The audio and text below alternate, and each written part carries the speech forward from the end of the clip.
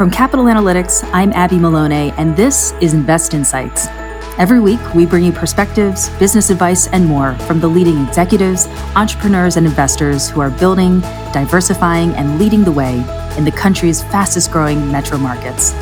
Real leaders, real insights, right now.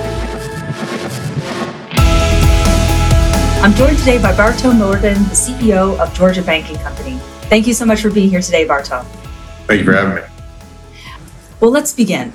As a fifth-generation banker, how does that history give you a different understanding of the nuances in banking? And how have you been able to use this firsthand experience to approach challenges and opportunities within the industry in an innovative and creative manner? Sure. So when I got out of school, I came straight to the bank and spent time doing each job inside of the institution. At that time, my father had just died. So the continuity from generation to generation there wasn't going to happen. But many of his peers were willing to reach out to me and give me their advice and some of their insights on what was going on in banking and many of their thoughts. Banking is changing, and over the last 5 years or so, cryptocurrency and now NFTs are becoming increasingly looked at as a new potential investment vehicle.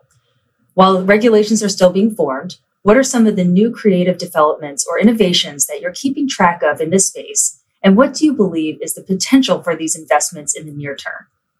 Sure. So cryptocurrencies and NFTs, all the rage. I think with any technology, there are going to be benefits that come out of cryptocurrencies and NFTs. But the way they look today, they probably are not going to look like in the future. For example, it's hard to figure out how to value these currencies.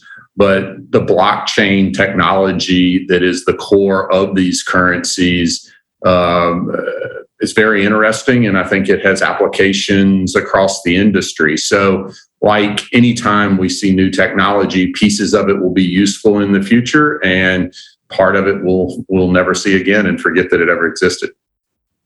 What are some of the applications of blockchain that you're watching now that you think could be a game changer for the future? Sure. I think that any time that we create something that has less human touch into it, it becomes more efficient. And so the idea of blockchain and these self-balancing transactions is a pretty good way to think about other transactions and how they could balance themselves. Banking sector has seen increased pressure, particularly with historically low interest rates that are just starting to rise again. With that said, what are any creative solutions or innovative ideas that you've seen or developed to deal with the issues of margin compression and beyond that, rising inflation? Sure. So unlike the large banks, the community banks make most of their money through an expanding net interest margin.